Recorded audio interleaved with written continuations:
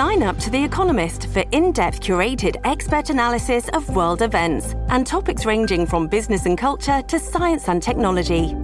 You'll get the weekly digital edition, online-only articles, curated newsletters on politics, the markets, science, culture and China, and full access to The Economist Podcast Plus. The Economist is independent journalism for independent thinking. Go to economist.com and get your first month free. Listen, all you New Yorkers.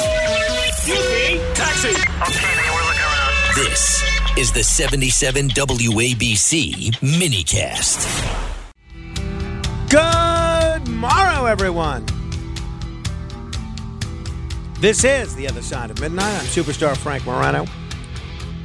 I think we all know who Marlee Matlin is. I would say, and I don't think I'm going out on a limb here by saying this, Marlee Matlin is probably the most famous deaf actress in America. Maybe of all time, but certainly the most famous living deaf actress. She's been nominated for multiple Academy Awards. She has won a couple. She was the first deaf actress ever to win an Academy Award for a great film called Children of a Lesser God. Just in the last year or two, she was terrific in a wonderful picture called Coda, which I thought was just wonderful.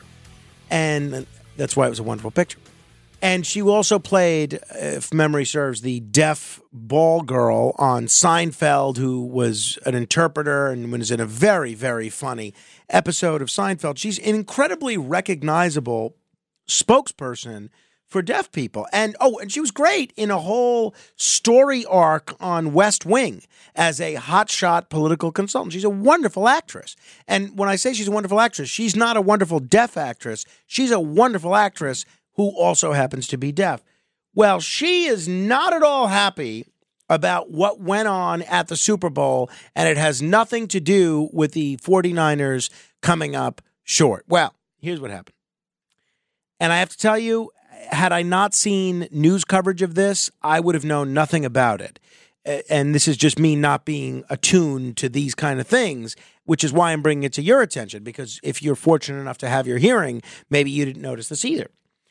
The pregame show at Allegiant Stadium in Las Vegas featured performances from Andra Day, Post Malone, and Reba McEntire.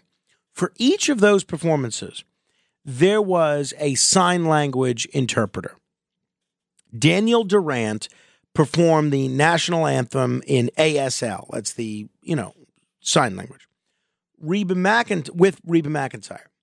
While Angel Pinero signed Post Malone's America the Beautiful, and Shaheem Sanchez worked with Andra Day for her rendition of Lift Every Voice and Sing, and performed the ASL halftime show. Now, I think it's great that there were, there were sign language interpreters there. Wonderful. And it was a wonderful thing that these performers were able to be part of the event. However, according to Marlee Matlin,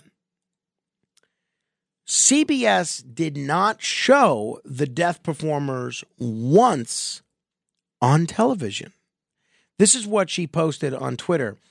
I am absolutely shocked, CBS, for introducing the deaf performers at today's pregame Super Bowl and then not showing even 1 second or more of their performance, as has been the tradition for the last 30 years. Representatives for CBS did not immediately respond to requests for comment as of yesterday. And on social media, once she posted this, it lit up a firestorm. One person responds, wholeheartedly agree. CBS, you have the technology, use it to uphold your company values as an inclusive organization, or is that just on paper? Because how hard is it to present the ASL interpreters on screen? Another person writes, I think it was absolutely ridiculous to introduce and not show the performers. Yeah, so I think that is strange. They introduce these sign language interpreters, these sign language performers. They have, I think, their picture up there and their name, and then they don't show them once during the performer. Now, usually, and I've seen this for debates and things of that nature, they'll do like a picture-in-picture kind of thing where they'll have the ASL performer in the side of the, in the corner of the screen signing while the main performance is going on. That's not what took place here. Now, I've heard from some people who have hearing that at times they find the sign language interpreter a little distracting. And I'm not talking about distracting for the Larry David Curb Your Enthusiasm reasons. They find it distracting because, it takes away something from the performance. But I don't see and I don't feel that way, but I've heard others say that. I don't see why they couldn't provide a quick glimpse of the sign language performer. Even if you didn't want to have them in the picture-in-picture the whole time for all three of those songs, what would the harm be of having them up there just a little bit? Now, I try to play devil's advocate and see all sides of this, and I'm thinking, well, maybe they think everybody that's watching the game that is hearing impaired has closed captioning on. And maybe that's kind of the rationale that CBS is using. Oh, what do they need the sign language for when they've got closed captioning on there and it puts a printout of the words almost in real time? The problem with that, though, is it's really not in real time. It's a little delayed, that closed captioning. So I kind of get where Marlene Matlin is coming from.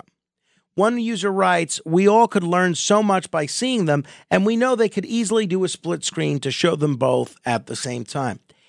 It's, again, not something I thought about at all until I read all the news coverage of this yesterday, but I totally get why she's upset about this. And Marlene Matlin, in addition to being the first deaf actor to win an Academy Award, she's been an advocate for the deaf community throughout her whole career, and she's done this, her whole career.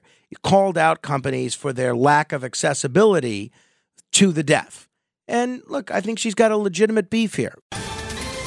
Ohio, ready for some quick mental health facts? Let's go. Nearly 2 million Ohioans live with a mental health condition. In the U.S., more than 50% of people will be diagnosed with a mental illness in their lifetime. Depression is a leading cause of disability worldwide.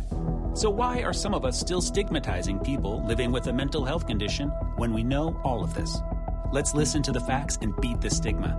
Ohio, challenge what you know about mental health at beatthestigma.org.